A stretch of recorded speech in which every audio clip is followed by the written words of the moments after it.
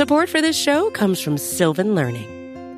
When children love learning, they can tackle any challenge life throws at them. Sylvan's Insight Assessment can help you determine if your child is ready for what's ahead. It can also identify gaps in learning and point out areas that could be of concern for your child so they can tackle what's to come. And right now, it's the best price of the year at $29.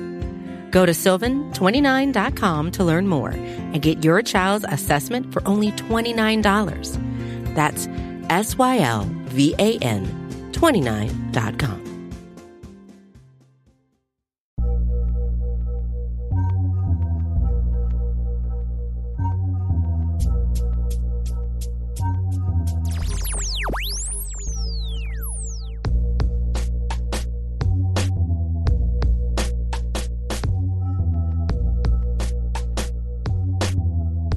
Welcome back. It's episode 59 of Eurobash, and we're in Dublin city centre today because I'm busy later on. I can't get access to a car, all this kind of wonderful stuff. So we met up on the beautiful south side. Well, we are on the south side, but we are bang in the city centre of Pizza. Well, I mean, your commute was what, 20 minutes? I've been on the road since about 8 a.m. Yeah, but you live in the sticks, though. You don't really live in Dublin. You know what I mean? Listen, bad form. You're from Kildare, mate. It's a lovely day here, isn't it? Yeah, it's poxy. It's really bad. It's really bad. There's severe weather warnings for this evening in Dublin for rain. So, what a weekend, Pete. Let's get to it, man. Yeah, loads of sports. Huge weekend. Well, I didn't really watch anything else apart from UFC. Huge card, massive event in Madison Square Garden. Of course, Jorge Masvidal running away with that fight against Nate Diaz. Even unfortunately, the fight being called off in the third round. We'll talk all about that later. Disappointing conclusion to the BMF situation there. Before we get to the news, how did you enjoy the event? I loved them, man. One of the best cards I've watched in a long, long time. I think we spoke about some of the fights last week. They definitely delivered the ones we'd mentioned.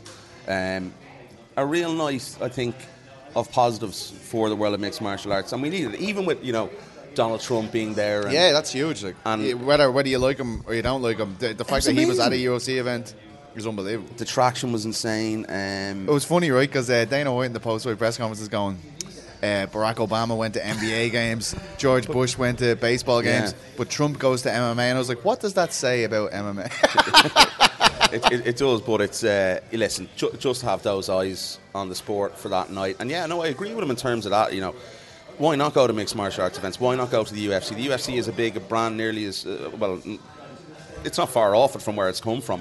Massive night for the sport, and you even saw the Zone moving the start time of their fight to later on, and that just proves something, that the UFC and UFC 224 was the hottest ticket in town in the United States last Saturday night. I usually stay up to watch the boxing as well, but I was so emotionally exhausted by the end of it. It's like I turned it on, it's Canelo walking out, and I was like, do you know what? I watched sport all day. The only time I sort of left the vicinity of the television on Saturday was to have a shower.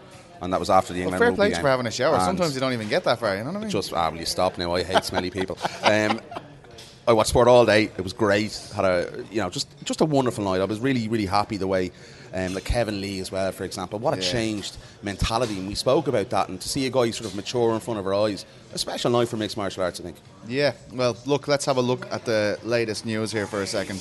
This is number one bullshit. Darren Till successful in his middleweight debut in the co-main event of UFC 244.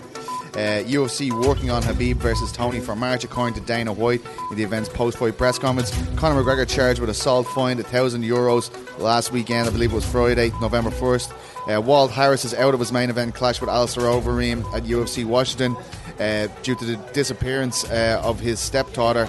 A lot of people chipping in with reward money and stuff there now. It's a terrible, terrible situation. I hope that gets sorted. Yeah, definitely here. Cyril Gane will be back in action against Tanner Boser in Busan, which he told us he would be interested in when he appeared on the Eurobash last week. Kadis Ibragimov replaces Antikulov against Eddie Herman in Moscow this weekend. Charlie Ward v Pietro Panini moved to Bellator London. Ross Houston, this is a weird one. Ross Houston had a Polaris bout, but he wasn't too he happy. was forced out of it. Throwing some shade at CW there. Yeah. Interesting though, kind of understand it. I've said it, man. A champion not being allowed to compete in a. Well, Paddy Pimblett got injured. Well, he's fighting next week. I know, but he got injured. No, a few months ago during the summer. Yeah. No, but it was the famous one is Brett Johns. It's Brett Johns. He got Tom Halpin ripped his knee off. I've spoke about it. I'm not for it. I think the promotion. I don't think you can argue with that. I don't think you can argue with it either. I think it's something that needs to happen in mixed martial arts, where these guys who are actively fighting on the roster shouldn't be allowed to compete in these events. I think it's crazy, to be honest. Yeah. Miles Price. Just final bit of news. Miles Price is out of his bout with Alfie Davis. He revealed that over the weekend as well. So that's a bit of a blow for Irish fans going to tune into that Bellator card. Just to run through a few of these, maybe we'll leave the Till stuff and the 244 stuff to later on. But what do you think of the news of Cyril Gane turnaround? Like, I mean, I felt like when he was on the show last week, it was pretty obvious that he was going to, because he kept talking about South Korea. I think if you look at his fight and the victory he had, he didn't take an awful lot of damage in that fight. So I'm not too surprised with the turnaround. I think he's a guy who wants to be very active in the division, climb the roster, climb the scales, and I've no problem. He's young in his UFC career and his mixed martial arts pro career anyway as well. So the more fights he can get in, the better. If he's no damage, why not go ahead, do it?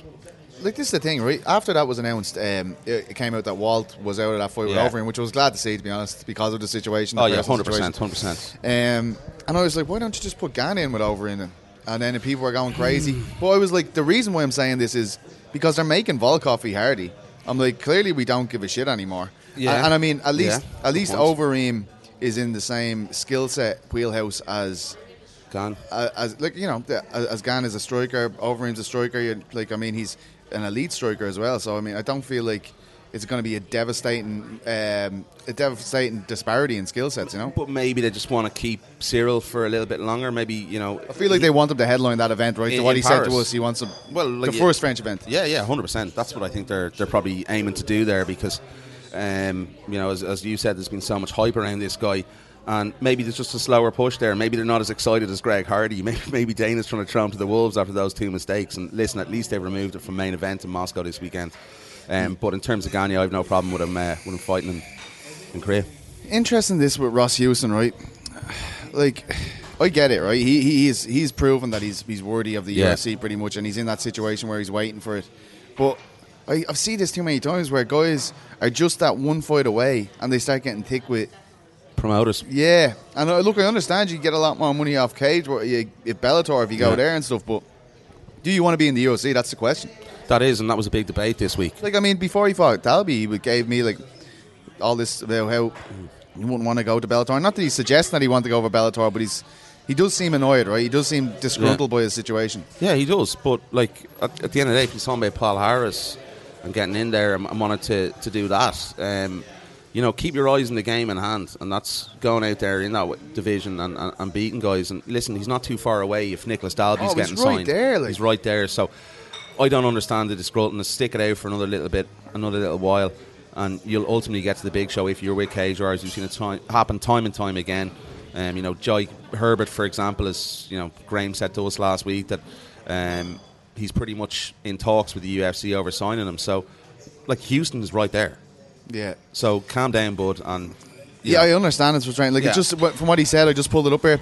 He said, his Facebook, not fucking happy at all. Feel pretty trapped, to be fair. I've gave my health and heart for them over my 7 fights company. And look, I can understand why he feels like that, but welterweight's on fire right now. You're the champion at that division. And I think it is as well. Obviously, the lure of Bellator, the money, and we know guys. I don't know, I'm obviously naming them, but have turned down contracts from Bellator. Because they want that dream of fighting in the UFC. And if you're going to come out, and I saw a lot of stuff last week, if you're going to come out and talk rubbish, we'll talk about that later on because we're doing the preview. But that is it. Listen, it's a slower burner if you're going into Cage Warriors. If you want to go to the UFC, it's obviously. We'll get into this later on. I think, but that's the point I'm trying to make. What I'm saying here is that if you want to stick it out, it's a slower burner. I know the frustrations are there, but you've chosen that path, so stick to it. Yeah, absolutely. Just a few talking points. We'll move on from the news. A cautionary end to the BMF title fight. I mean, look, I feel like if it's anywhere else in the world that fight's continued, New York are known to be extra cautious. It's in this kind of sport, it's hard to be angry about that, I guess. But I do feel like if you are going to be officiating a Diaz contest and you haven't seen his propensity to get cut in that exact spot every single fight, I mean, do a bit of do your due diligence. You know what I mean? Like, come in and know where the guy has scar tissue. But the one thing I will say, and I did even retract this on social media, you know, I thought it looked worse afterwards. Obviously, when we saw a close-up of his face. It was hanging off, according to Dana White. It didn't look great, man. If you looked at images, the Getty images put out, and it was pretty nasty looking. So the more I see it, after the broadcast, I was, raging. Why is this being stopped? Why is this being stopped? And then I looked at it, 10 minutes after when there was a close-up and Getty put a few images out. It looked pretty bad. Esther put up a picture of his cut against Pettis. Yeah. And his cut, it's exactly the same. Yeah, but listen. Yeah, I know where you're getting from, and I know York are a disaster. And actually, Michael Chandler put out a post as well. I saw Ariel talking to Chael, and I think it was an unprofessional fight. I'm not too sure who it was, and they were saying like every single one of them was like if this was anywhere else. Yeah, no, I agree, but it sort of maybe it looks a little bit worse after than it did at the time. And it probably was a little bit worse than it did look on the broadcast. But yeah, I understand Nate Diaz's frustrations. I understand the fans' frustrations, but at the end of the day, what the fuck can we do? That's really the bottom line. Did it live up to the hype? I mean, it felt like I can remember when I was looking at The Rock coming out. That's when I tweeted Joe Brawley's getting his shit together for this next feature. You know, it's listen, don't fucking talk to me about The Rock. I know it was a bit weird. It was cringe. It really was. I was like, oh man, I'm watching. And all week when he announced the Mark Kerr thing, and I saw Sean Sheehan. Can we stop talking about casuals? No, you're a fucking casual if you don't know who Mark Kerr is. I don't 100%. Care. What a film. I don't care. Right, how you feel emotionally when you're a casual? You know what? Just deal with it. I watched it again last night. The Smashing Machine is unbelievable. Do you have any opiates? But you'll get it on YouTube. You'll get on you. And the poor guy at the moment, isn't he? Look, this show, we don't want any casuals listening to this show. The poor guy Stay away. is not in good health at the moment. So I'm glad to see there's a film coming out for him, and hopefully he's going to get some well-earned bloody money from that, because he's in a bad state at the moment, Mark, in terms of his health, definitely. Diaz wants the rematch. Jorge seems like he wants the rematch, but doesn't know when he's going to do it. But I'm telling you, if this happened and it was the other way around and Masvidal got stopped by cuts, Dana White would be like, we're making that fight again. Oh yeah, 100%. It's a Diaz thing. It's just...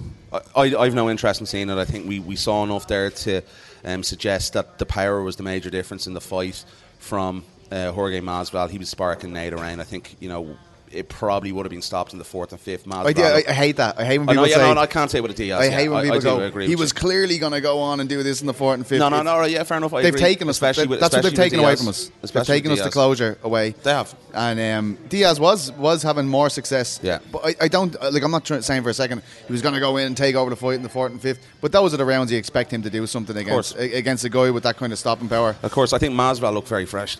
He looked great. The fitness levels were amazing. Insane.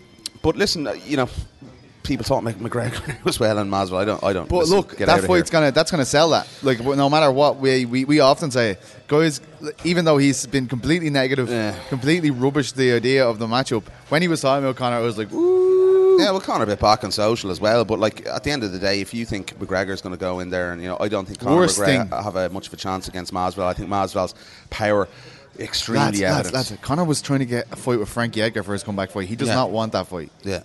Not for a comeback fight. Like. And listen, it's odd as well. Maybe something's changed in the terms of the way Dana and him are negotiating at the moment, because it's weird, right? Everyone was really, and from the information I've had from the horse's mouth in terms of Team Pettis, that fight was pulled for them from Donald Cowboy Cerrone because he was unavailable. So now that seems to have taken a turn.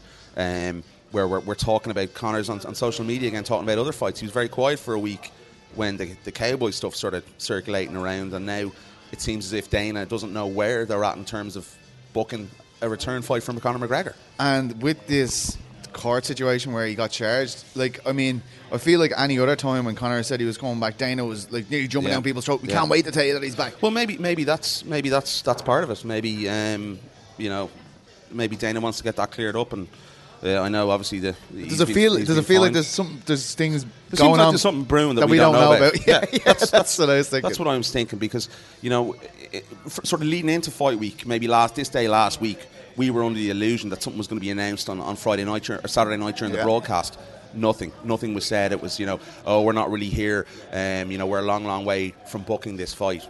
I found that exceptionally strange, because the numbers for this fight are going to be big from last Saturday. Look at the online traction. It would have been a perfect time to announce return for Conor McGregor. I actually thought they would as well. But then, kind of when I saw him at the press conference, kind of completely poo-pooing, I was like, "Oh, that's not going to happen." Yeah. Just a final word: Darren Till at 185, Brilliant, exceptional performance. I know people wasn't entertaining. Yeah, it's sport. People forget that, and I know it was probably easy to forget that on the night that we had the other night. But the fact that this lad's gone in there after 2 stoppage defeats at welterweight and goes in there with one of the best middleweights in the world.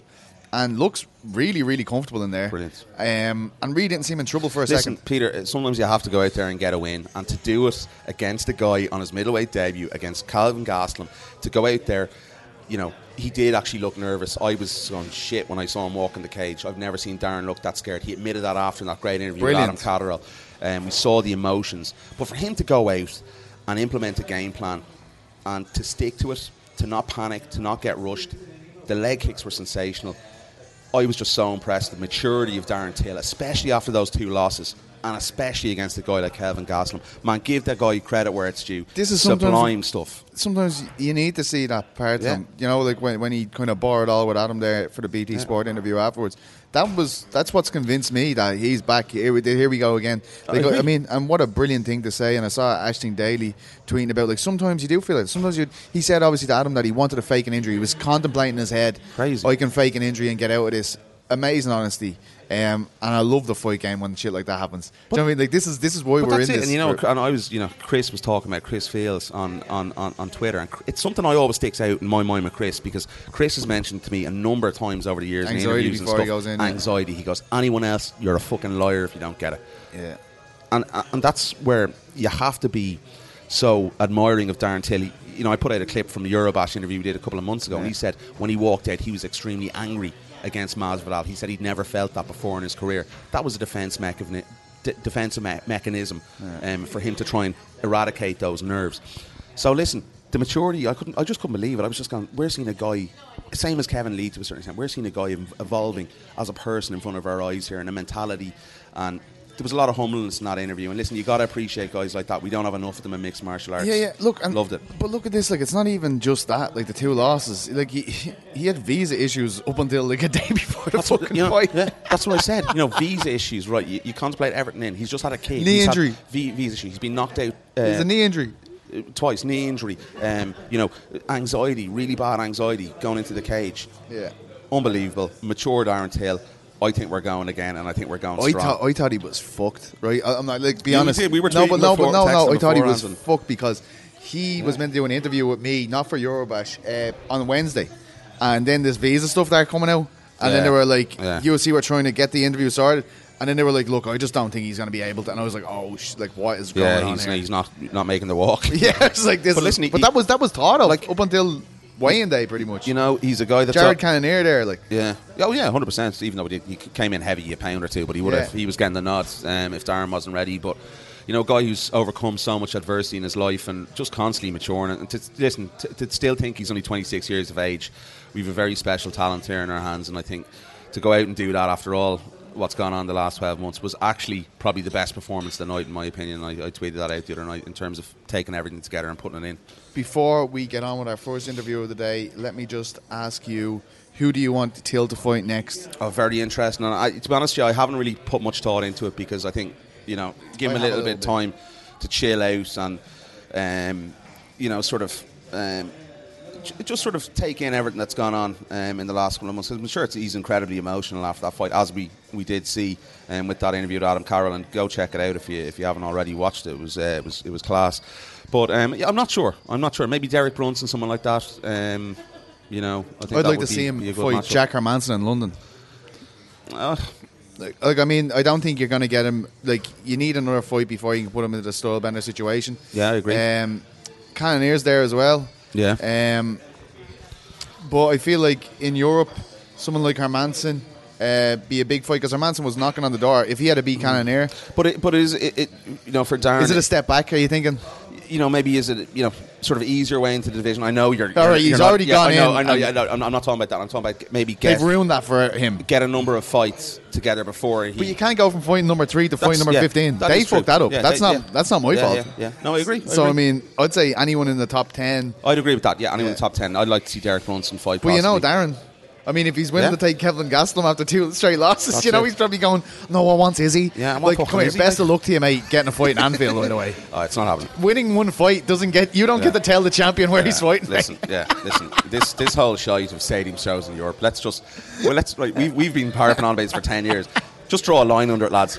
Never happening. It's not going to happen. Like, fucking Raiders Stadium next July in the States, not in Europe. Fucking forget it, dudes. Right, lads, let's get on with the first interview of the day. It's a big weekend in Ireland because Cage Warriors is coming home with a big Irish roster this time. I remember the Three Arena show wasn't really the same because they didn't have as much Irish traction on it. So this time I feel like we're actually going to see the next generation of UFC fighters from Ireland with Rhys McKee at the top of the card, guys like Ian Gary on the card there.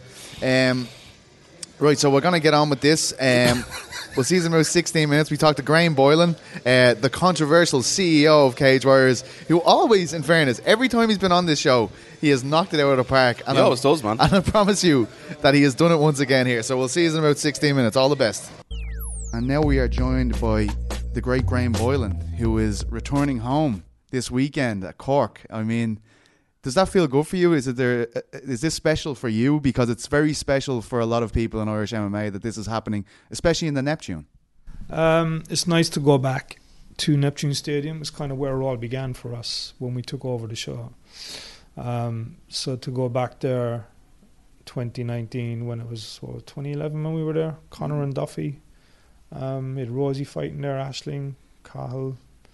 So to go back there on November 9th with a whole new wave of talent that we're going to look to develop is a fitting first stepping stone, considering that's where we started when we built the last wave of talent. So. That's what is really exciting about this for me personally, Graham. Like, I mean, we don't have that many fighters in the UFC anymore. The fighters that we have, the Irish fighters we have, are Conor McGregor and Joe Duffy, both guys who have come from Cage Warriors. And I guess with you guys coming back here and doing this show in the Neptune, it's really making me believe that path has been built again. The likes of Rhys McKee, who a lot of people feel is the next guy that could go from either Northern Ireland or Republic of Ireland. Is that what this is for you? I can remember in the press release it did have something like, this is going to be a home for Irish fighters. And as we know, this is the path to the UFC in Europe. Yeah. Well, like I've said to a few people, there's a bunch of young pro fighters who they're either 1, 2-0 or 3, 4, 5. There are amateurs who are making their pro debut, and I believe the time is right that there's a little undercurrent of guys, your likes of your Ian Garys, your Paul Hughes, your Rhys McKees down south. You've got the two boys making a debut, Aaron Maguire, his brother. You got Jack Maguire, John Mitchell. You know, there's a little undercurrent, I believe, that's there right now that we can start developing. And I'd imagine within 12 months, you're going to start seeing some very high-level potential Irish UFC talent coming through. That's always referred to as the golden era, right? With Siri, McGregor, Pendred, Fields. I'm leaving out loads of people, I know I am. But, that golden era there. Is it too early to try and compare, with this current crop that you've just been speaking about there? And, of course, McKee, McColgan as well from up north? No, I think it's the Irish invasion version too. I think that's where this is going to end. We're doing November 9th to wake the country up to the talent that's there. We'll do Belfast early, first quarter next year. And then from there, we may go back to Cork again. We'll do Belfast again. We may finish in Dublin.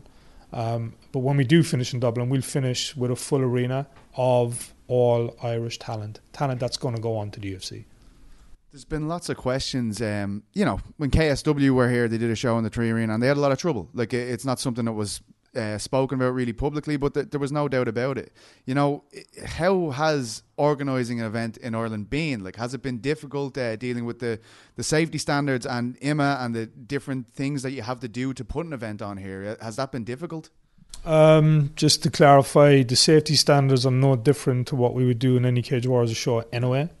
For those who are listening that may not know, Cage Warriors is one of the founding members of Safe MMA, and we've been the backbone of Safe MMA for many years. So that side of things is nothing different to us. It's no change. We're doing it. It's just another show. As regards this IMA thing, it's been brought up to me a couple of times. Not heard anything from them. Don't know who they are. Know nothing about them. And I have no inkling as to what they're possibly going to want from Cage Warriors. And if they had, they've left it a bit late. It's 7 days to the show.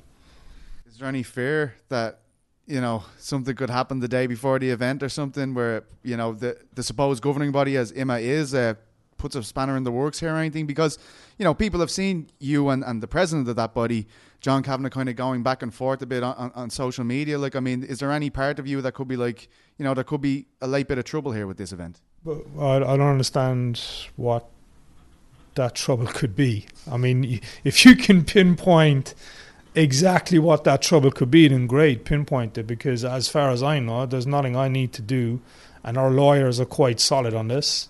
There is nothing we need to do with IMA to put on the show that we're putting on. And if they want to do that, then fine, bring it on. You know, we got pretty good lawyers on our side too that, you know, if you want to stop anything or try and stop anything, then you better have good cause, because Cage Warriors is the safest, longest running organization in Europe. We have a history of a number of shows. We have a history of all sorts of safety aspects. And if another promoter wants to come in and stop or cause problems with Cage Warriors, then so be it. Because that's what we're talking about. We're talking about a promoter here, right? Well, yes, a promoter sometimes. Yeah, we're talking about promoters, and that promoter wants to come and do anything about the show that's happening in 10 days, then, you know, come on. How exciting is this guy, Ian Garry? Because I just spoke to him here, and I've been very excited about him even before he transitioned to pro. And it was great to see you guys snap him up, because this is a guy that we consider a blue chip prospect. Like, I mean, have you seen much of him? Have you spent much time around him or his team? Have you got? What's your impression of him? He can talk. Ian can talk. He's certainly got an energy about him, but he's showing all the signs of going to the top. He wants to go to the top. He wants to be in the UFC. He knows the path he has to take. He's showing some serious maturity at a very young age in the fight game. You know, he's willing to listen, which is always a huge plus when it comes to developing young talent, because young talent get 3, 4, 5 wins in the trot, and they want to go to the UFC now.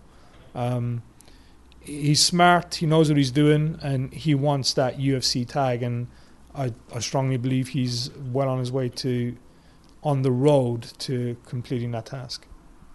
A lot of media members from this part of the world believe that McKee, as I mentioned earlier, will be the next guy from North and South, may be considered for one of those UFC spots.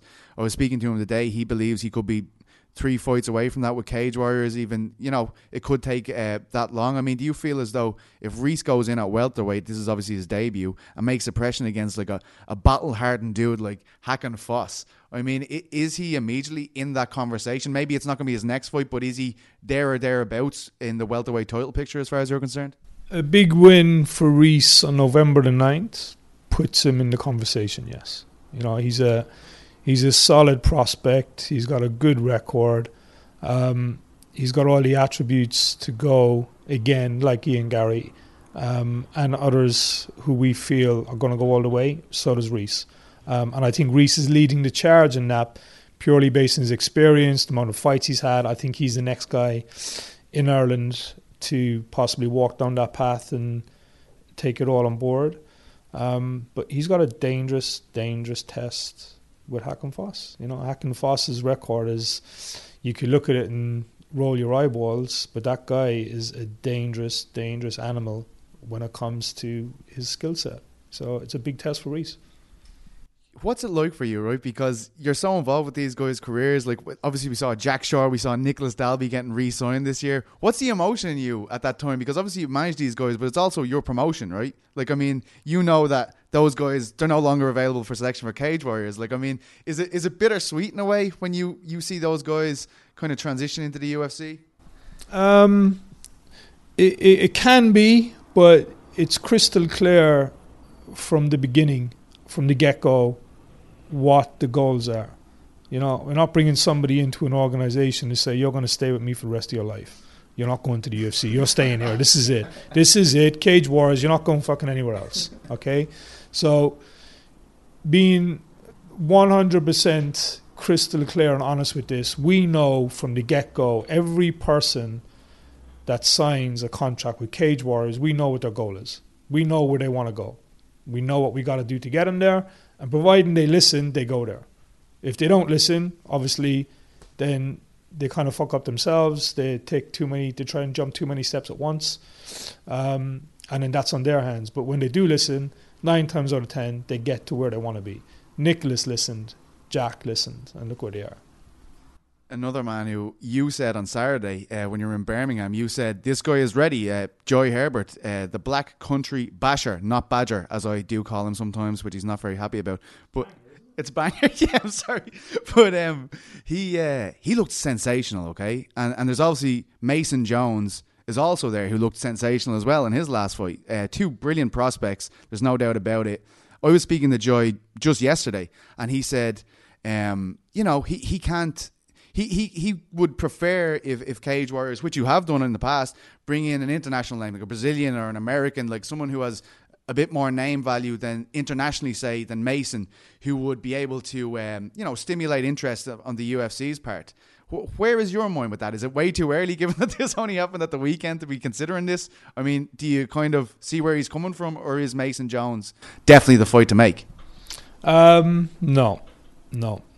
Mason is one of the new breed fighters where Mason listens, you know. Mason, for me, I think is going to go to the UFC. I think he'll be a Cage Warriors champion. But he's also very, very sensible in the fact that he knows what he wants to do. And I've had a conversation with Mason already. We have a set plan for Mason for 2020. Jai, on the other hand, I think Jai is and should be off to the UFC. Done enough, no other fight. I don't think. I think Jai and Mason are on 2 different levels in their careers right now, and I think Jai is at a stage where his next fight should be in the UFC. And I think Mason's the one to pick up the slack when Jai goes. You've also got Paddy there. Paddy's there. You also got Donovan Desmay, who's there. You got Joe McCorgan there. That division's stacked. It's a shark tank, you know. It is a shark tank when it comes to the 55-pound division. But there's just 4 names, and you know, other people in that division probably kick me or tweet me or Instagram me and call me all sorts of names if I don't say their name now. But when you're on the spot talking like this, you know, just certain names jump into your head, and others don't jump into your head. It should have done. You kind of kick yourself after you didn't say their name, but you know, there's nothing I can do about that. I think Jai should go to the UFC. You know what he did to Kane Carrizosa. I probably fucked his surname up too. No, but I think that's what I'm yeah, what he did to him and getting him out of there in 1 round in the fashion that he did that is just unbelievable. What he did to Jack Grant, which nobody was expecting. That was just mind-boggling. I thought he'd be gone then. But then I had a chat with Jai, and Jai's like, look, if I have to defend it again, I want a big name, I want a UFC tag, I want XYZ. We went and got it for him, and he just, less than a round, got him out. So it's like, he kind of needs to go. He needs to be where he should be right now. The guy's elite level, pinpoint accuracy striking. You know, he will take you out from anywhere. I agree with you. I couldn't agree more, especially after that performance. The knee finish, everything perfect. Just one final question, because I guess I never put a bow on this properly. The surface after the Dalby and Houston fight, right? So there was all this talk. Dalby said he doesn't even think there's a need to get the canvas down rather than the vinyl, because he said if it happens just once in the history of Cage Warriors, as long as those guys are going, they're probably safe enough that they're going to get away with the vinyl for a long time again. Mark Goddard was like, maybe they will do it because it cost them the closure on that fight. Where are you with it? Like, I mean, it's a lot logistically, right, to have a different canvas every single event. That's what I hear anyway. Yeah. To try and get a canvas covering every event Does it have to be different every single It event? has to be different every event. So you get a new sponsor in, canvas needs to be changed. A TV broadcaster in, canvas needs to be changed. A new arena, canvas needs to be changed. Logistically, it's just not viable. We're not the UFC. The UFC have a different canvas every event. We're not the UFC. We're a European organization. We happen to be the best European organization at growing talent. 90-something, 93 guys to the UFC. We know what we're doing, and we do it well. We've had one incident in over 12 years of my time here where it was a bloodbath and the fight had to be stopped. If we were to get that fight back on a rematch, it probably wouldn't happen again. So we don't feel we need to change anything in what we're doing. And even just to clarify on that, on a canvas issue, every organization I know of in Europe has the same canvas. Right. They do the same thing. Everyone's got the same thing. It's a vinyl canvas, There's very, very few organizations that will be using a canvas as a floor covering, So UFC, maybe Bellator, but they're owned by Viacom. It's not their money, it's Viacom's money. And that's a hell of a lot of money to be pissing down the toilet every time you put a Bellator show on when you're spending Viacom's money like that. So they don't care about canvases. We're an Irish-owned company. Our P&L matters, and we like to keep everything on track.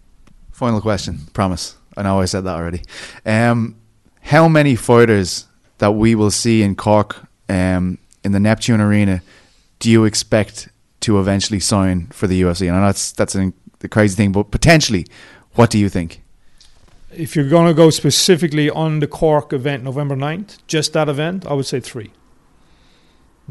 We can figure those 3 out when we get there. I'd say 3. I'd say, and 3 would be, I'd say it'll be 3 Irish guys that go into the UFC. By 2021? 2 by 21, and then 3 by the end of 21. On this is specific November 9th card, end of 2021. Thanks so much, Graham, man. It's a pleasure to speak to you always. And there he was, Graham Boylan. Always a pleasure, never a chore. He brought the heat again. A lot of issues there, insofar as the things he said about Emma. I know he said the same to you. Yeah. I don't understand. I think it's worrying going into this. But the thing is, right, I was talking to Sean Sheehan about this actually on the day. I was like, I don't know when Emma would get involved. Because I'm not a promoter. I don't know if they're waiting for a prompt from Safe MMA and then they get involved or whatever. It's just weird that he hasn't heard a thing from the governing body. He has had zero contact, is what he said. Man. And it's very, very strange because it's so confusing. The scene here is so confusing. It's so confusing. It's very even hard for us to work out, and I think I said that to Graham as well. And because of the lack of contact, or who is there to reach out and speak to, because we don't tend to get answers when we do reach out, and that's sort of the worrying thing that I have. But it's also a nod to the conflict of interest, because of course it is. What he said to me was like, why do I have to tell why is another promoter telling me what way I should run a show? And look, you can say what you want about John Kavanagh, but he has literally promoted Bellator events, 100%. showing up at press days, all this kind of stuff. Wearing Bellator t-shirts. Yeah, I mean, there's definitely some type of relationship going on there. I think he actually tweeted. Obviously, there was a lot of questions about his match. Is he playing a part in the matchmaking? Which I think he tweeted before as well. Straight blast Bellator. I mean, these that was always going to be. This is the thing we talked about from the dawn of time with this Emma deal. John seems to be too. Just as a president, I get that. As a figurehead, it looks great because he's so internationally recognised, so respected in the sport internationally.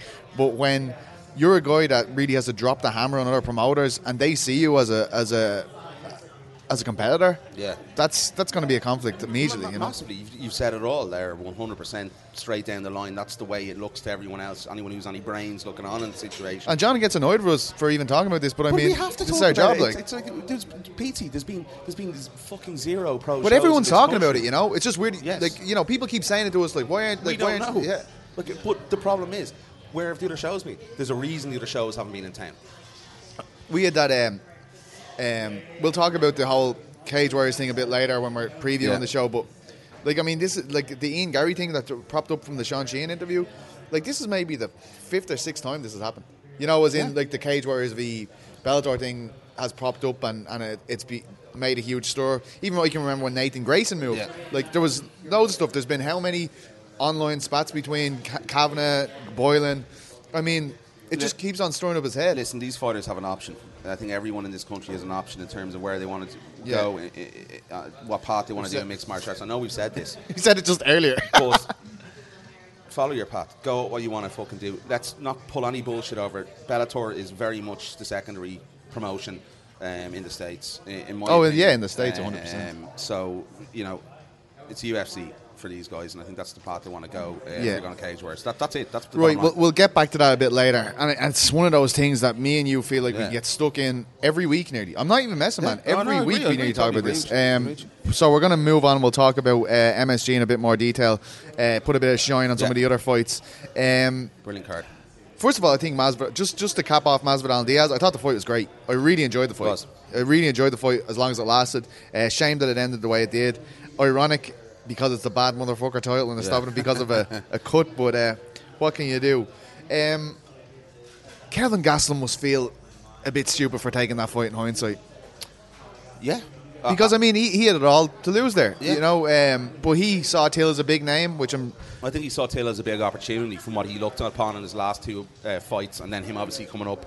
I think Kelvin Gastelum went into that fight cocky, and you know didn't touch him. Yeah, and look at the weight issues again from Kelvin Gastelum. It looks to me as though you're going, you know, it looks like he's getting disciplinary action now after the whole incident of the scale. Elbow gate. Why are you getting a tail put around you if you're underweight? Yeah. 144 or 184, bullshit, right? Optical illusion. Free Kelvin. That's what she said. All right. No, you know, Kelvin Gastelum, I think, really needs to address something that's going on. There's something going on there in his head that there's maybe a lack of motivation, a lack of something going on. Because if you're acting like that, you know, you're not getting on weight properly without any controversy. There's something knocking on the door there. He had the same problems. At But I feel as though he kind of showed us that there is a situation there in the pre-fight when they showed they went in the countdown show. They went back to his first day back in the gym and had all the gym members showing up to congratulate him and clap him into the gym and all. It's like Weird. I feel like it was some type of issue mentally maybe or something where he needed that support network around him when he came back. Hope he is getting help with that if that is the case. But Till, what really impressed me about Till as well is the fact that he was able to just bolt back up onto his feet every time a takedown was even nearly happening. Yeah, and look, I think that's the energy from the lack of a cut, you know? definitely in his defence work against the cage. Brilliant as well. Like, you know, getting the underhooks in, reversing it at times. Really, really good stuff from Darren. Can't do that against Yoel Romero, unfortunately. Well, that's it. Yoel will probably snap your arms off. But listen, Darren even admitted to it afterwards. He did feel Kelvin's power. But in terms of Gastelum, I think there's a guy there that needs to address a lot of things in his career. Maybe he's a little bit too overconfident from where he actually is in his career. That Adesanya fight, obviously coming off that one as well. Totally different performance. But listen, Darren Till neutralised him, did what he had to do to win. And I think that's very, very important in terms of Darren's career trajectory. That I can... Oh, we got it right. From say that. But it is 2 losses, going up a weight class. It's a big, big, big night for Darren Till, the biggest of his career, in my opinion, today. A man he fought before, Mr. Stephen Wonderboy Thompson. A lot of people feel Thompson bet Till that night in Liverpool, but I did. What a performance by Thompson against Luque, one of the most vicious fighters in that bracket. What a way to return. Showcase. Yeah. I mean, it was Fabulous. It was a signature performance. You know, first round, it could have probably gone either way. Luque landed a little bit against the cage, some heavy shots. But if you look at the second, third rounds, Wonderboy really came into it and totally outclassed him on the feet. Unbelievable performance from probably one of the greatest mixed martial arts martial artists of our fucking generation. Jesus, I'm losing my fucking speech. Definitely in the striking situations, he's one of the best. Can I ask you about one thing about Thompson? And you know, I noticed this during the week, and I want to see what you think about it. And, His language is terrible. Yeah, he needs to stop cursing. Hey, baby. Right, but he said in an interview before the fight that, you know, he's not out there to hurt a guy. It's, you know, it's very much in terms of going out there to show his skill set of mixed martial. I think. Well, he really fucked up if he didn't go out there to hurt Vincente Luque because he battered him. No, but I'm talking in terms of maybe his finishing ability. There was times there where I think Stephen could have really stuck it on him and sort of backed off a little bit. I'd love to see Stephen maybe get Naming a little bit someone, more is that what of killer instinct in him, because he has. I enjoyed every second of watching that. But yeah, I understand what you're saying. Yeah, brilliant performance, no doubt about it. Back with a bang. Derek Lewis, not so much. Gets a win, but the fight wasn't. It was fun to watch. It always is with Lewis, but yeah, it wasn't a great technical fucking battle or anything like that. But I had him winning the fight. I had no problem with it. I saw a few people were saying they thought Blagov won it. Blagoy. Blagoy. Even off. Right? Blagoff. Sorry, I'm fucking wrecking me out here. Come on, Bulgaria. No, in the interest no of supporting the European sport, yeah, I do think Blagoy won, and it's a joke. Yeah, are you No, all right. Jeez, I thought you were being serious there, man. I was like, what the fuck is this guy? So, but listen, it was a typical Lewis fight. Looked out at times. I think he plays possum for the crack these days and pretends he's dead and then comes back and just to wow people. But I very much enjoyed it. I thought it was a great spectacle. Kevin Lee then with that disgraceful head kick knockout of Gregor Gillespie, man. Nearly lost me lunch when he fucking head the kicked that, her. man. Oh, Crazy. Whoa. Absolutely crazy. It was like, Jesus. But listen, again, I think the post-fight interview, another guy like on the lines of Darren Till, a guy who's, battled back, obviously had a lot of adversity, but it was mad just to see, I think, the calmness in Kevin Lee, and cool, calm, calculated, even his personality. He was a very, very angry man in the past, and I think maybe it's been the case with Kevin that he's addressed these emotional issues that he's had. Obviously, we're like bleeding Dr. Phil this week, aren't we? We are, yeah. But fuck's sake, that's the way it sort of turned into. But listen, a Kevin Lee with a mindset like that coming in, that cool, calm, calculated, is going to spank a lot of people in that 55-pound division. Incredibly impressive performance. One of my stars of the whole week, Corey Anderson. Unbelievable. Don't sleep on him. Unbelievable pre-fight interview when he did the Dominance MMA media day a few weeks back, where he's like, basically fuck this. Like, I mean, what else do I need to do? He goes and he upends Johnny Walker in the most devastating fashion possible. That right was sensational. I thought it was going to be like a real gritty display that would win it for Corey, but he bet the shit out of him. And then he goes backstage and he basically puts the UFC on ice, man. He literally flames them. And I feel like he's making Dana White speak about him. It's not the most glowing terms, but I mean, you'd be mental to suggest. I don't like that about Dana. He's nearly suggesting you can go somewhere else. Like, you're like, dude, what the fuck do you want this guy to do? You need guys in your light heavyweight division, and I think, and the guy's just after taking out one of your big prospects. One of your big prospects. You're going to have to deal with something with him. You're going to have to do something with Corey Anderson. Dana's going to look back on this and change his mind from what he said, like he always does. Not a needle mover. The dust is settled. Listen, Corey Anderson coming out that, and the badass attitude as well. I love that. That's why people start talking sometimes. Sometimes you have to do it. We've actually seen both spectrums of it this week. No, but I think it's genuine when it's genuine aggression, genuine anger. It doesn't feel fabricated at all. He feels like genuinely like fuck the UFC at the moment. That's but look at the whole situation he even had with Johnny Walker, and he apologised obviously after for sort of getting in his face after he won the fight. And that's genuine rage. That's genuine rage, because people have been writing this guy off for God knows how long, and they have. And to go out and make a statement like that, as we said there, we thought it was going to be a grindy, gritty display, but he fucking upended him. Just a solid shot. Give him the shot, man. Give the guy a shot. Till was the only real success in terms of European MMA on this card, but Makwan Amirkhani got found out, didn't he, against Shane Burgos? He did, and I think we possibly saw it coming, and listen, got taken out in the feet. There was very evident issues with the gas tank. Maybe people think that's an issue with SBG. I don't know. What do you think? Like, I guess because they see Conor. Maybe they're prominent fighters, or their tanks aren't as good as maybe they need to be where they're at. But in general, I don't see a problem. Yeah. I don't really. Look at Peter Queally. Like, has that guy ever had a problem with his cardio? No, he's very fit, man. Well, there you go. So, no, I think that's just one or two fighters. But yeah, it was a performance where I think he sort of threw his gas tank out in the first round, and he just looked terrible. Takedown attempts were awful. And a wrestler his caliber, like, I think that directly points to stamina. When he's shooting from so far out and it's just not doing anything. Burgos a unit. But one thing that kind of came out of this was a lot of people talking about John Kavanagh's cornering advice to him after the second round? And he said to him, Kurdistan. "You're tired now, but your people are suffering," or something. Like, said, "You're suffering now, but your people are suffering," or something. Yeah, it was in relation to the Kurdistani people. I know that was a big thing that Makwan had brought into this fight week as well, about his representation of the Kurds. He seemed to highlight it even more than usual. Yeah, I think John should have been probably dishing out a bit of tactical advice, because that was clearly a massive issue after that first round, or after that for a second round. When could he just be trying to appeal to look, John is looking at him and he's saying, right, he's bollocks. Like, there's nothing I can really. Like, he needs to just hang in there at this stage, and he's probably clutching for something that's just raw emotion. But yeah, sometimes it does work. Yeah, depends on obviously knowing your fighter. We don't know what Makwan. No, Makwan doesn't give us interviews, so that's pretty much it. So sometimes if a coach knows a fighter well, he'll try and push the buttons on an emotional level to get more out of him. Or sometimes if you're a guy who likes to listen, he'll point out some tactical. awareness. But clearly Macklin was out on his feet, so maybe it was a good idea from John. I don't Not really know. an ideal way to start your US journey for Makwan Not at all, Amirkhani. no. And I just felt as though we were going to get Yeah. some real activity out of him now. And now the loss comes, you're like, that's going Yeah. to knock this back for a while. It is definitely going to knock it back for a while. And he doesn't fight too often as well, so hopefully he can... Once a year in London Yeah. was the way we were going. Sheboygan, unbelievable. Unbelievable left head kick knockout of Brad Tavares. Brilliant. Jairzinho Rosenstruck took out another European, Belarusian, Andrei Arlovsky. Counter left hook. Listen, Walked onto it. Fade away left. yeah, listen, when Arlovsky's gone down so easily in fights, I'm going to say it again. I don't give a fuck what anyone says. The guy should not be in there. I think that's 8 of his last 13 fights he's lost. He's had a 5-fight losing streak in the UFC. Over Former his last UFC 12 champion, fights. right? Former UFC. It doesn't matter. 40 years of age. He is. He Looking should great. not be in there. And then 10 minutes afterwards, he's on his Instagram going, "I apologise to everyone. I'm ready to go again."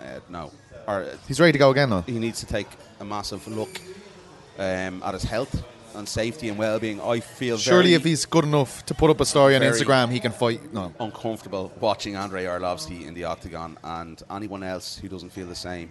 And so someone, But he got his someone- nose straightened. Someone tweeted me saying, "Oh, he put in a brilliant performance. He put in one good performance in his last 12 fights." Which one was Bottom that? line, probably Ben Rothwell last time out. Oh, yeah. Before that, He's Prior to back. that, yeah, He's back. Rubbish. No, it's uncomfortable. I don't like seeing it. Would he be Honestly. able to put up a story 10 minutes after a fight if he wasn't fully fit? Peter, let's move on. Caitlin Chukagian surely next for that title after that one. Yeah, who else is there really? A poor fight. I don't think it's going to really help Shevchenko's case No. for putting on an exciting fight against Caitlin. I like Caitlin. I think she's a good boxer. She did exactly what we said she would do: get in and out quickly. She did that, but she's not going to trouble Valentina Shevchenko, in my opinion. No, I don't think so either. Lyman Good, very good knockout, a chance round counter. With his and- foot blown out as well. Yeah. And Hakeem Dawodu, split decision win again over Julio Arca. That tops that bad boy off. Can I just say one thing? Yeah. I got all my picks bar one right. There What we was go. the one? What's the one you got The wrong? main event. Everything else. That's not a bad. You picked Johnny Walker. I didn't pick Johnny Walker. On the show last I week you didn't. did. I did not. Listen back. I picked Corey Anderson. Thank you very much. I'll be listening back. You listen back, dude. I picked Corey Have you Anderson. listened back already? Yeah. I picked Corey Anderson. I'm going to go back and Go back. specifically You're find wrong. it. You're going to be wrong. I still grind it out. We both agreed on that one. All right. Just a bit of self-praise there from Niall again, just before we go back. Pete does it every week. So we'll go back. That's you and Sean Jeansville. That's not for me. Right, we'll go on to our second interview today. The reason why we're doing this so early is because I'm helping Paddy Hewlin with his book launch today in town somewhere. So, we've got a word with Paddy. Book is brilliant. I read it a couple of months ago. I'm sorry, Gil McMillan. I get special perks. But, so we'll talk to Paddy. We'll talk all about what his journey really since he left the UFC, and we'll be back in about 10 minutes. Well, I'm here now with Paddy Hewlin, who's just successfully launched his book, which I think is going to be a big, big hit this Christmas. We're in Club 22 on the south side of Dublin, and once again, I've witnessed you have about 100 people eating out of the palm of your hand there for that Q&A. I mean, it must feel good to still be able to captivate people the way you do beyond your first choice career, which was fighting. Like, I've seen you doing it in your podcast, I'm seeing you do it as a coach, as a gym owner, as a politician, and now as an author. It's pretty incredible. Do you recognize that it's a pretty special thing that you have? I think it's charisma, I think is what people say. So I never knew really what it was, but when I fought, like, people were sitting there and they'd be talking, and then even if you look at the video back, you look at the crowd, people look up, and there's just something about energy and that kind of charisma that when it comes with somebody that has too much energy to fit in their body, you know what I mean? That's me, So I'm able to, when I come into a room like this, spread it across the whole room, and it's and you see that reaction from it, and I'm getting better at it, Pete. Yeah, you're amazing at it. He's just points arrived here and all. This is amazing. Paddy, your book is amazing, and I don't say that as a guy who's been a friend of yours, who's known you for the last 10 years. I say that as a guy who got an email that says, "Here, have a look at this book," and I'm going, I know Paddy a long time. I mean, nothing's going to shock me in here. And you could tell the people, after every chapter, wasn't I texting you going, holy shit, man. I mean, how hard was it for you to bear yourself the way you have? Because it is, you pull no punches at all in this book. It's you've left yourself open. And a politician to do this as well. Like, I was like, this is incredibly brave. Is that a hard thing to do, to kind of tap into yourself? And did Richard have to do a lot of work with you to get that kind of stuff out of you? Not really. Like, if you listen to the tapes back, and the idea is, like, I want to just delete the tapes now, and it's out. It is what it is, because, like, when you're sitting there writing the book, it's a hard process. It can take hours and hours of tape work, and you're like, what did I say? Did I say this? Did I say that? Did I say it the right way? The politician part of it is... It helps me. It makes me powerful to expose my background, myself. Because no one's ever going to be able to pull that out and be like, oh, well, really, look at him now, and look what he said there. And that's what people do. Because when you try to grow up, when you try to build up, the people are trying to rip you back down, because they like you getting up. They love that. They get the numbers off you coming up, and then they want the numbers off you coming down. And that's the way it works. So to me, I am going to be a different type of, say, politician or activist. I'm going to be somebody that people are like, oh, so I read his book, I know about him, like, I know that he had the same problem with me, with my ma, or he had the same trouble with such and such that I had. And then they realise that we're all very, very the same, and then we put this hat on these politician lads that they know what they're doing, and they have the interest of the country in their hands, and they don't. They clearly don't. The place is fucking in bits. Look at it. As I said, it's a great example, as I said, of what the idea is. If this is a football team, we're making loads of money. The money part is doing well, but we're getting relegated every season. If that was football fans, they would not stand for it. And that's exactly what's happening in this country. The thing that stuck with me when I read it is I was far too interested in the people you were fighting in the cage, when really the most interesting thing about you is all the fighting you do just with genuine obstacles that are put in front of you in your life. And, you know, when I said it up there today when I was speaking to the people there, I mean, where you were 3 years ago, you have 5 new careers since then. Like, I mean, that's incredible. Like, do you just have an automatic ability to knock down those walls when they get put in front of you? Or is it a rigorous process for you as well? Or have you just kind of got into this mentality where I'm not going to let these people kind of drag me down, which is a reoccurring theme in the book? Listen, fighting was just one thing to me. You know what I mean? I love fighting more than anything. You're always fighting. That's what I'm saying. Like, it doesn't matter if it's not actual combat. Yeah, fighting is always is a part of life, and it's always going to be a part of life. But when I was coming up fighting, that wasn't my greatest ability. My greatest ability was to be part of that team and to give back to that team and to develop things that that MMA is benefiting from now, in the idea of mindset and examples and breaking down walls there as well. Like, there's many people that walk us to the cage, but we walk into that cage and that door gets closed, and then it's you and you're kind of on your own, you know, whether you like it or not. And that's the true reality. And even when you win or lose, you'll probably share the wins with people, but the losses don't get really shared with people, you know. And I understand that myself now as a coach. It's like the losses don't get shared, you know. And I had a lot on my plate when I was fighting as well, you know. So I had a kid and nobody else had a kid, so I had another brain and another person to be thinking of as well. So that was a huge part of what I was doing when I was fighting. But my problem now is that I've really good ideas and I just don't have enough time to implement them. And I mean, I have ideas for housing policies, ideas for to stop pollution, like mental ideas, and they come true in the middle of the night sometimes. Sometimes it can be dreaming, the same way it happens. You used to deal with the submissions. And it still happens. Comes true now where I'm like, I can think of a policy and I say to Chelsea, what about this? Imagine people did this, and she's like, that's really good. Like, the other day I was in, I put a picture up of me talking at a Sinn Féin meeting the other day, and I was in like a museum up the road. I rolled in a tracksuit. I didn't know it was nice dress, and it's like, right, all of a sudden I'm standing here and I'm giving a tracksuit, and you look at it, the president of Sinn Féin then is sitting there and she's like looking up at me, and like she told me like I need to get some of your wisdom. I need to get some of your, like, and I'm like, Mary Lou, like, I'm finding out here, you know what I mean? And then, like, I'm walking around the Dáil the other day, and I'm like, this is not so scary anymore. Like, I wouldn't have been allowed to go to the school tour to the Dáil when I was a kid. You know what I mean? And now I'm rocking in, like, and I'm walking into a room, and it's like, the Hooligan Come into my office where we office. Oh, yeah, someone told me earlier today that Jerry Adams was exclusively referring to you as the hooligan when he's met. We're talking about Big Jerry here, you know what I mean? Big Jerry, like, That's amazing. amazing, absolutely amazing. Like, and to me, these, like, someone would say to me, "Who do you admire in politics?" And it's like Jerry Adams, and people are like, "How could you?"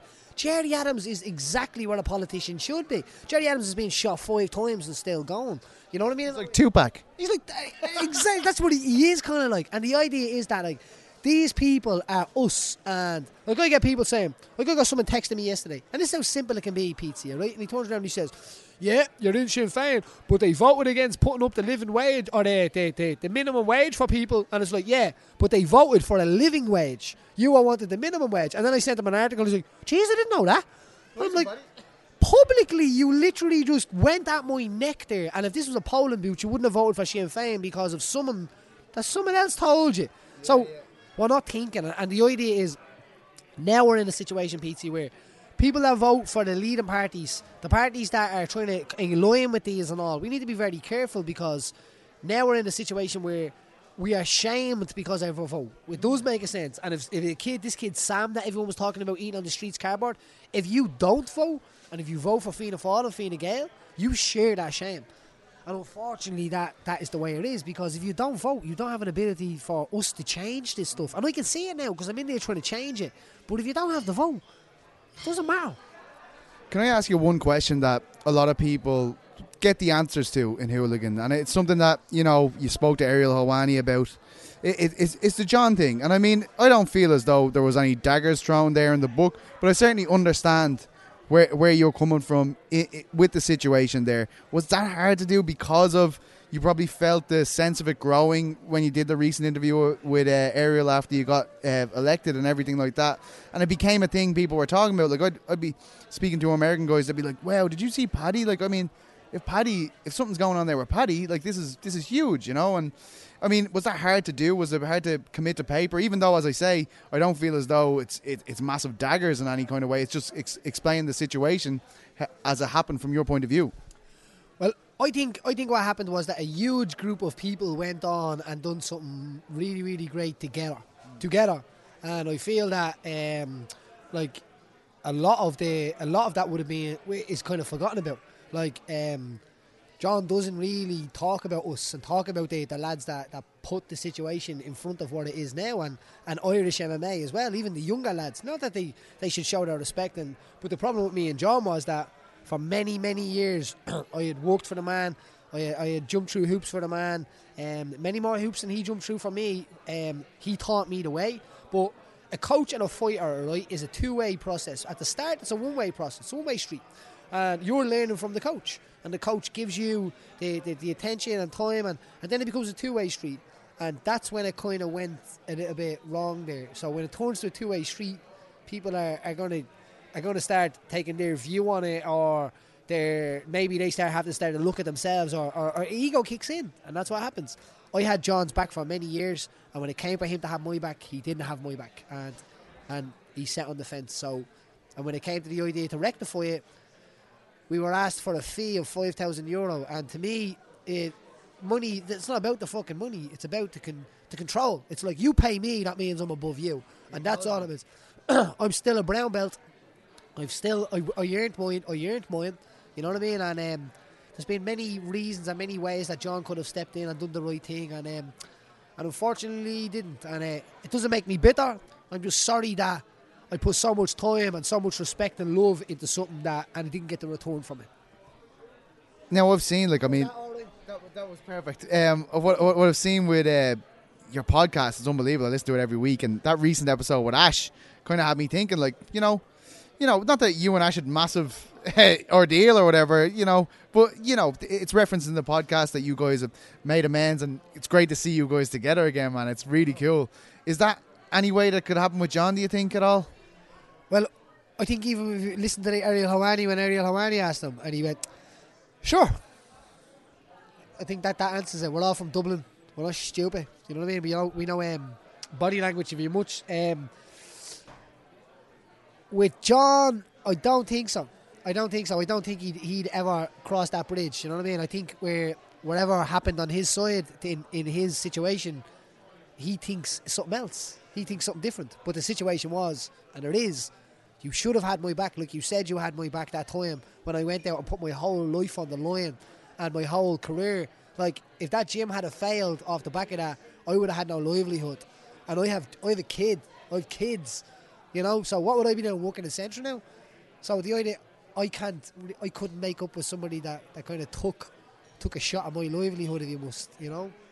How do you fit it all in, right? Because I can remember sitting with you the day you got elected, and I was going, you're doing the gym, doing the podcast, doing this.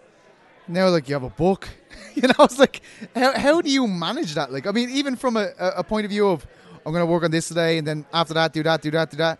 How in the name of God do you juggle all this, man? I'm not even messing. I'm baffled by that. I'm baffled by it. Did you ever see Wallace and Gromit? No. I was like, his bed tilts up and he slides down, goes into his trousers, his dog sticks the toast on, the toast pops out. This is my house, PT. I can't wait to go there. How are you, mate? And this is, so I literally I'm just busy, man. I'm flat out busy. You love being busy, don't you? Job, I do. Well, I don't, if you look at the start few chapters of my book, I don't like to have thoughts. I like to have too much peace inside my head where I'm just thinking, you know what I mean? And I think I've left a little bit. I got the book off my chest, if you must. So, does it free you? Does it feel therapeutic? Absolutely. Like, people have said that to me. Wait till you feel how therapeutic it is. I was talking to Richie Sadler today. Did a podcast with him. Yeah, did a podcast with him today, and he was like, it's just such therapy. It's like therapy that you get paid for. And I was like, that's a good way of looking at it. And that's what it's like. I was able to get a lot off my chest, and not only that, but timeline and figure a lot of stuff. And there's a lot of unsaid questions to do, obviously, with me and John, and with all of this kind of stuff. And people come up to me and go, like, John's so great for giving you that gym, isn't it? I bet you should be so grateful to him. And it's like, I can't tell you what the real story is here. But you can now. Well, I can. I did. I told the story, and now I don't have to answer it. People say to me, what's the story? Go ask the book. And not only that, people can go ask other people now as well. I've kind of cracked the egg in a way of like what happened there? Because there's a huge thing, and it's called divide and conquer. Together, people are strong. Divided, people are weak.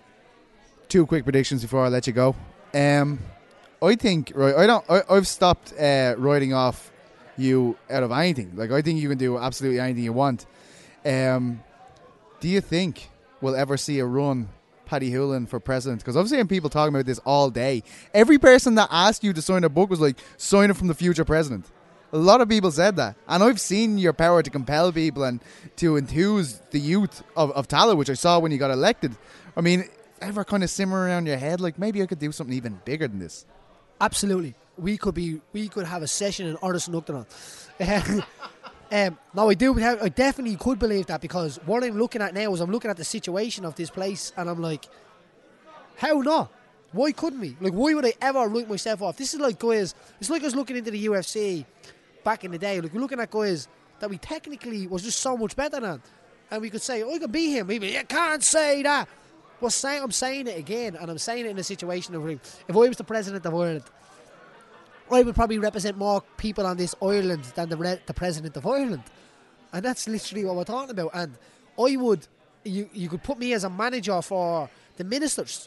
That's what the president should be. And he should be the one talking and telling Owen Murphy and all, calling him into his office and saying, why is homelessness going up? You said last month that homelessness was going to go down, and now it's gone up. Answer for yourself, boy. You know what I mean? It's like, that's what it should be. And Leo should be getting dragged in and saying, listen. Where a president doesn't really do that, and it's kind of like they have it all sewn up in so many ways, and you don't say that and I don't say that. So it would be a mad situation for the president thing to come up. When the last president's election was coming up, like, did you know many people in it? Oh, so if Paddy Holohan put his name forward for it, I'm pretty sure you'd get lads out there that are fed up at doing things and saying, you know what? If he can be president, anything is possible. And that is possible. You were the most talked about electorate even before the thing. Like, I know I'm from Blanchetown, I'm from the opposite end of the city than you, and everyone out there is like, "Can we vote for Paddy?" And the thing is, in a presidential election, could you imagine my reach in that way? In the way of like where ordinary people that like just go, "Do you know what? He's like," and as I said, they go into me presidential campaign and be like, "Oh, back in 1992, he farted on a dog's head." You did it, buddy. You know what I mean? It's like, so you can't be president. And that's the thing. What are we looking for? A perfect president? Well, no. We're looking for somebody that has the experience to understand what it's like, right? If Leo Varadkar was to say to me, like, yeah, but you were on the dole or something like that, I'd be like, yeah, that means I know how to budget the dole. So I know exactly what Mary down the road is talking about when she's talking about budgeting it. You don't, mate. And when your kid gets sick, I've set an A&E for 14 hours to 16 hours. You haven't. Yeah. So we're in a situation where, do we want to be ruled by people that haven't not took a piss in the shoes that we are walking in, or let's give a chance? Like, what is it to you if we became president for a few years? I'd love it. Yeah, you'd love it. But imagine some lad that didn't love it. Like, what's it to him? How much damage can I do? Yeah, you're right. So let's give it a go. Let's have a go at this, you know? I've one more, Paddy. Hooligan, number 1 for Christmas. Oh, it gets my vote anyway. Are you confident? You know, this is a whole new world again. We don't know. But it's an amazing read. As I'll say again, I know you my whole life, pretty much. And when I was reading that, I was like, holy shit. And you got the text message to prove it. I mean, I feel like a lot of people are going to be that way. Do you feel like you can do it? Number 1? Yeah. So, look, why not? Like, why couldn't we? No, people buy it. And I think people will understand the story. Anybody that's out there that middle class, elite class, a working class, there's something in that book for everybody. You know what I mean? And the thing is, I've walked and been with all classes. And the thing is, I'm accepted amongst them all as well. So, to me, there's something in that book for everybody. You know, like, and we all suffer from these mental spells that get us and drag us down and stuff like that. And there's times in that where I'm literally on the floor. So to me, even to read a few of them passages and then go, do you know what? Like, he's this big, tough UFC fighter, if you must, or whatever. And it's like, why not? Sometimes we're just literally delicate, and that's all right. But you have to have process of being able to get back to being strong again. You know what I mean? And so it's all right to be delicate as well at times, but you're recovering. It's like after a fight, you know, you'll be strong again. Paddy, I love you. You're a legend, and it was a pleasure to be involved tonight. Thanks so much for inviting me. You involved so much, Pete, because you deserve it.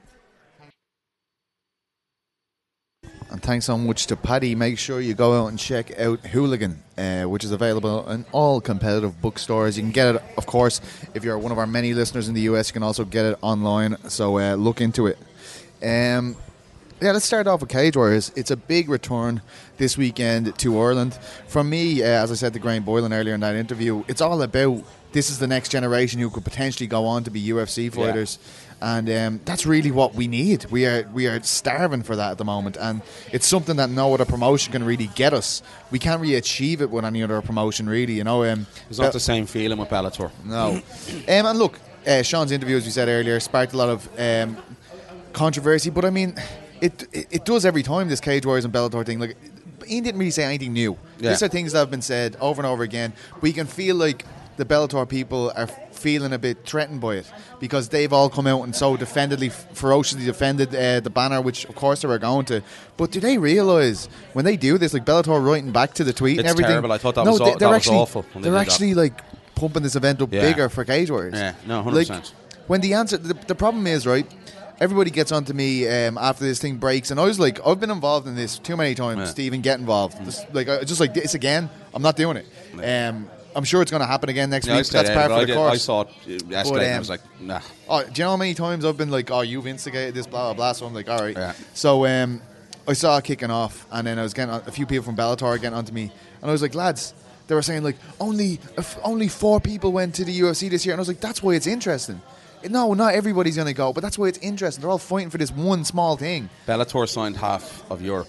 Yeah, but they haven't been able to make a compelling fight because they aren't fighting for anything. Yeah, you know what I mean? This is the problem with the European scene. Even with the likes of Queally, who we feel is like a lead after that scope fight, who's he going to fight next? It doesn't feel like he's building towards anything. Yeah, it's just a bunch of fights. You know, that's the one thing that I guess that Bellator can't really compete with Cage Warriors on, and it's the fact that these guys are going to the UFC, and of course they're going to say money, money, money. That's great. But that doesn't put arses in seats at the end of the day. Yeah. Nobody's paying for a fight and going, do you know what, I'm going to go and see this because I'm so pumped about them all getting paid so well. There you go. Like, it's great for the fighters. Don't get me wrong, I'm thrilled. Yeah. I'm thrilled for the fighters, everyone involved. But that isn't compelling from a sports point of view. It's not at all. You've said it all there in one for me. I think, the elusiveness is the lack, and maybe it's tougher to get signed by the UFC. No great disrespect to the guys that have been signed and picked up by Bellator here in Europe, but it's very different towards their American shows, a lot of them. And let's just be honest about it. We've seen a lack of Irish fighters, as you said, being signed to the UFC. I think that makes it more intriguing because it is the biggest show in the world. And I just think that's the bottom line. If you are a martial artist and you want to go to Bellator, I can totally understand that because the money point of view that is there. But if you want to go, if you want to fulfill your dreams, it is the UFC, mate. What did we grow up watching? What did we grow up watching? No, UFC. UFC. But what I'm trying to say is, so Bellator did a great thing. A lot of people talk about what they've done for Irish MMA, but it's like, it's one gym really. I mean, you get obviously a few guys from Rhino. Outside of that, there's not a lot of outside of SBG who are very affiliated with Bellator these days. It's tough to see it good for the whole nation. It's damaging, yeah. And then I don't know if it's damaging, but it is to certain other smaller gyms who can't get guys pro fights. Yeah, but I mean that's why Cage Warriors. Yeah. It's such a good thing. Like we have guys from the Cork, FAI, Liam Beechner's guys, the Maguire brothers. Lots of different options. Rhino guys, FAI, Team KF, of course. Yeah. So it's really good to see that. That's what I feel like that's why it's so important that Cage Warriors. Yeah, but it's more possibly of a level playing field for other gyms, as we just said. They're getting fighters on pro cards, and it's essential for the development of the sport in this country. And I think it's good to see Cage Warriors back in Somerset, but I'm still a little bit worried about this card on Saturday. Are you afraid there will be a late spanner in the works? Same here, and I said it to Graham in the interview as well. I'm like, look at the Dublin card. Yeah, I hope it doesn't happen because it'd be an awful shame. Because there's going to be a lot of work to do then as well for everyone, including us. If there is a late kind of a thing, I think it's huge that they're back. I'm really excited about it, and if I have to say, I've seen a lot of guys who I expect to go on to greatness in Irish MMA, and sometimes I feel like the spotlight can take away from that. And that's why I feel like now this fight's become even bigger for Ian Gary because of this thing that happened. It went viral, obviously, with Sean, the statement that he made, Bellator being like Barnsley. But it does change the situation now because now we were all just talking about how this guy's the next big thing from the Republic of Ireland that's going to fight in the UFC, essentially. That was pie in the sky. That's where this guy could go. And now it's going to be all of these guys from Bellator want this guy to lose. It's different pressure. Yeah. It's a lot of expectation. And that's where I feel like it's changed slightly what we're going to see on Saturday, From Ian himself. For Ian, yeah, not from Ian. I don't think he's impressed me an awful lot. It's the first time I've sat down with him and spoken with him. No, he's great, but I'm just saying it's a different thing now. I mean, there's a different storyline now. There is a different storyline, but it's storyline that's going to put eyes on Ian Gary, and I think right now he's a more talked about fighter than Rhys McKee in the headline event. He is, yeah. And listen, it's good things for him as long as he doesn't get sucked up in it emotionally. I don't think he will. I've talked to him. Yeah, that's I think it's daunting when it first happens, though. You're like, whoa. Yeah, it is. I think it always is. If there's any sort of commotion online or anything like that regarding yourself, but he's a guy that I was massively impressed by his maturity and what he was saying when I spoke with him. He understands the game, he understands the media. He's one of these guys that will be able to brush that aside and fight night. It won't be an issue for him. Yeah, and I think it's just huge for Rhys. I think everyone I spoke to at the media day, any media member, Graham Boylan himself in our interview, Ian Gary even, everyone thinks it's the next guy that's going from the south. We've said it for God knows how long, Pete, and it is a massively important fight against a very experienced guy in Hakon Foss. But Rhys has everything there to get himself there, and he's another guy that's I don't want to bring it up again, but he said he would never go down the Bellator route, and he stuck to his words and that, and he's stuck with the UFC dreams and aspirations and fought for Cage Warriors. So I'm massively looking forward to seeing Rhys in there. Yeah, looking forward to Paul Lawrence as well, who's moved to KF. Devastating power that guy Paul has. moved to KF? Yeah, I didn't realise that. Okay, yeah. Decky McAleen, a man who Andrew McGann's been singing his praises for God knows how long. He needs a win. He's had badly, 2 losses on the trot with Cage Warriors, so hopefully he'll have that big performance when he takes on 1-0 Jared Southwell. Yeah. Also looking forward to seeing the Maguire brothers and Eric Nolan, of course, back in action as well. Moving on, we will have a look at KSW 51 very briefly, because I won't really be able to cover this fight because it's on the same time as Cage Warriors. It's just a bit of a cluster fluke. Mariusz Pudzianowski obviously against Erko Yun, the main event. That's going to be very compelling for people in Eastern Europe. There's no doubt about it. Boris Mankowski versus Bako Savic in the co-main event. You also have Damian Stasiak against Anton Rakic at 135. That's going to be a brilliant fight. Yeah, it's going to be a big one. And going over to Croatia. Yeah, interesting. I just feel like you got to have Soldic there. Like, I mean, that's what that's missing. And look, Alexander Ilic is going to be on the card. Big deal from around that area too in the Balkans. But you got to have Soldic on this card. You got to have him on the card, man. I'm sick. I totally agree. But, Why, is there any reason, do you know? Injury? He just fought too recently. All right, like okay, his last fight. Fair enough. And took a short notice opponent as well, so fair enough. And also at the weekend we have UFC Moscow. Zabit Magomed Sharipov in the main event against Calvin Kattar. That's a serious main event, serious isn't it? fight. Serious great. fight. I expect him to do it, Zabit, though, to be honest. I do. But listen, I've been very impressed with Kattar. I saw him at 223 in person, and really, really solid fighter, technically good everywhere. But I think, if we look at Zabit Nurmagomedov, he's on a different level.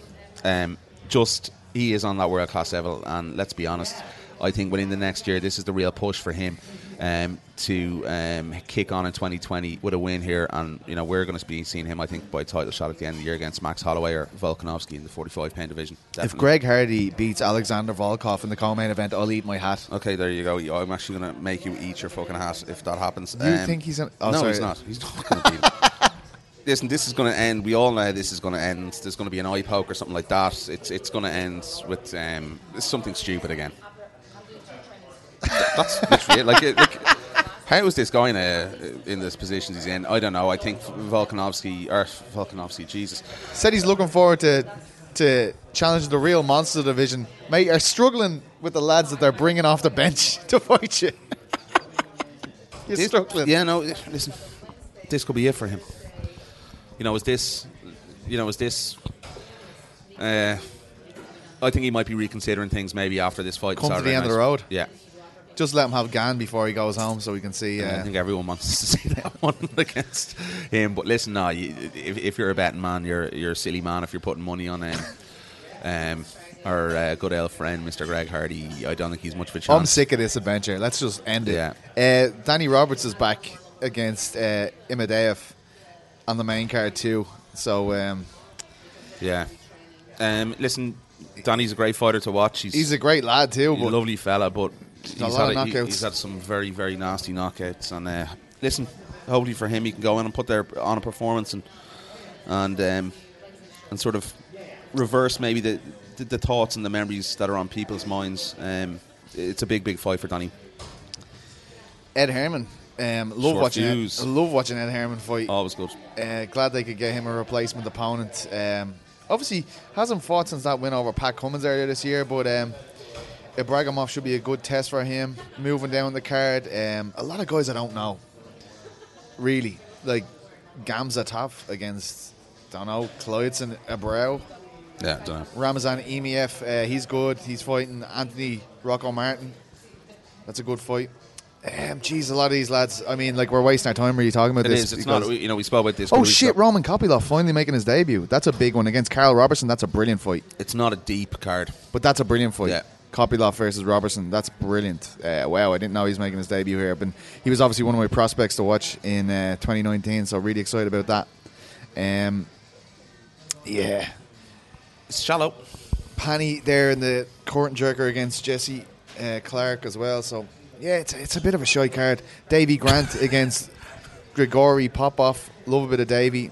Yeah, Davy's great to watch. That's pretty much it. That's all of it, isn't it? It's not a great card. It really isn't. It's not as deep. And I think the US and very Dutch.